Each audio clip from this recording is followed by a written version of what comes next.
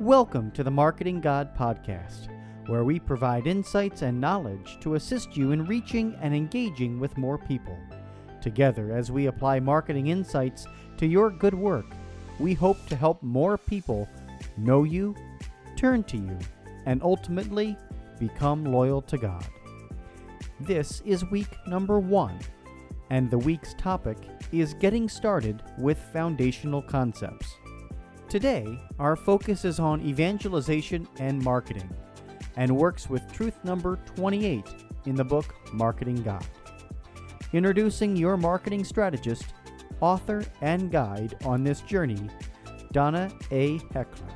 Hello, today's topic is evangelization, and this comes from truth 28 in the book Marketing God. The title of that truth is Marketing and Evangelization are connected but distinct.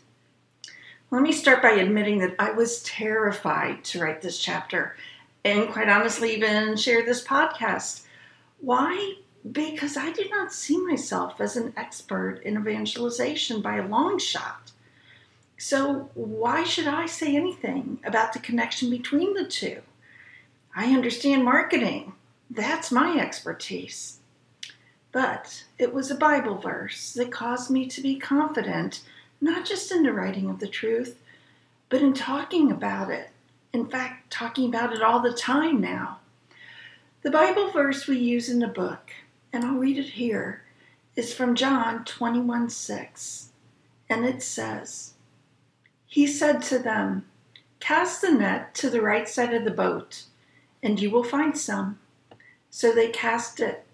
And now they were not able to haul it in for the quantity of fish." When I heard that Bible verse, I thought, yes, that is how I think about evangelization and marketing. Marketing helps you know which side of the boat you need to fish off of. It helps you know which lure you're going to use. Are you going to use a worm or are you going to use crickets? And evangelization helps you then bring in this enormous quantity of fish. Marketing has a role. It's a very specific role. And that's what I thought we would explore a bit today. So I'm going to tell you, I'm just going to jump right into the deep end of this pond. And I'm going to do that by sharing how I see marketing and evangelization working together. And stay with me, because I know this feels awkward. But to an extent, I see marketing and evangelization working together much the same way that marketing and sales work together in the corporate world, in corporate America. I know, yikes, right? The idea of that comparison is just hard. But please hear me out. In the corporate world, marketing starts everything off by understanding the audience. Who are we talking to and what matters to them? Marketing then plays a role in helping to create awareness, helping people to know the brand name and know the promise that can be a solution for whatever they are challenged with. People don't always learn all the details from marketing. That's not necessarily the point of it, but they become familiar. They have a bit of an understanding. The advantage of successful marketing is that it then opens the door for sales to go on in and close the deal, right? So when there's strong marketing in the beginning, the audience has enough knowledge to have a good conversation or discussion and ultimately make a solid decision that will be beneficial to them. When I speak about the idea of marketing and evangelization, I have a picture that I love to use because I think it captures the essence of what I'm trying to convey so well. So we're going to try and imagine that picture here. Imagine the front door of a house, and there's a little small sidewalk that leads from the front door of that house to the gate of a white picket fence that encloses the yard. Two people are unlocking the fence's gate. They're getting ready to walk up the path to that front door. What we don't see in the picture are the people's faces, so we don't know their expressions. Are they excited? Are they concerned? Are they fearful? Are they joyful? Because we don't see them, we do not know from the picture what awaits them behind the front door of that house. Does the person in the house know they're coming? How will the person respond when they arrive? What if the two people unlocking that gate and getting ready to walk up that sidewalk, what if they knew that the table was set and the people inside the house were waiting for them to arrive? Wouldn't we see their smiles and their enthusiasm as they approach the door?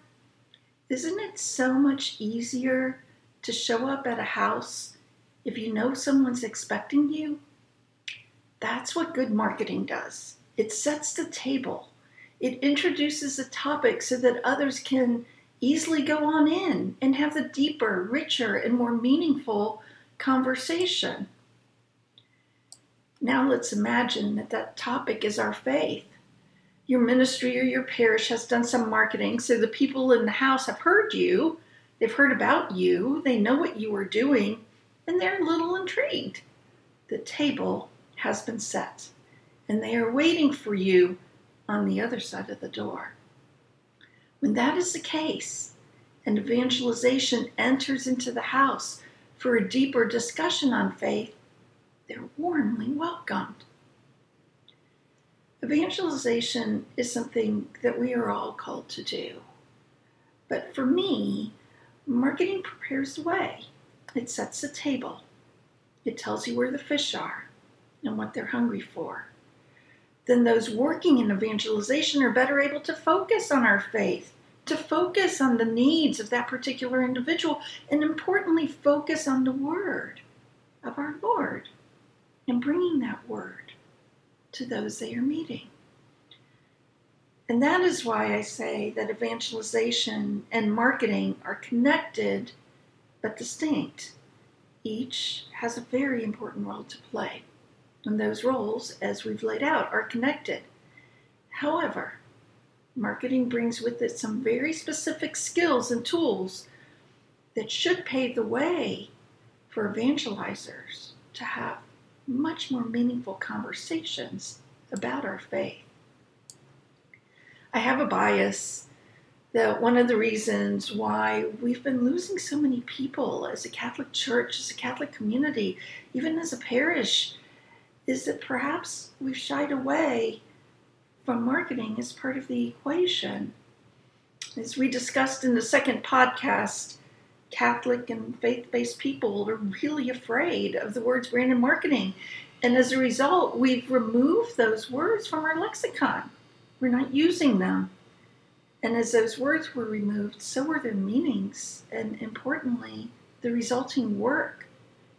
That resulting work of marketing, setting the table, setting us up to be able to go in and do a great job with evangelization. Evangelization efforts take so much additional work when marketing has not been there to pave the way. My hope is that marketing can help to introduce more and more people to your parish or to your ministry, that it enables you to reach more people, and as you do that, you're able to evangelize them and bring them ever closer to God. Ask yourself as you reflect on this podcast, given your understanding of marketing so far, can you identify opportunities where marketing can support and pave the way for your evangelization efforts? I look forward to seeing all of you tomorrow. Thanks for joining us today. Thank you for being here. We are so glad you listened in today. We invite you to join the Marketing God Facebook group, where we share additional tools, insights, and ideas with each other.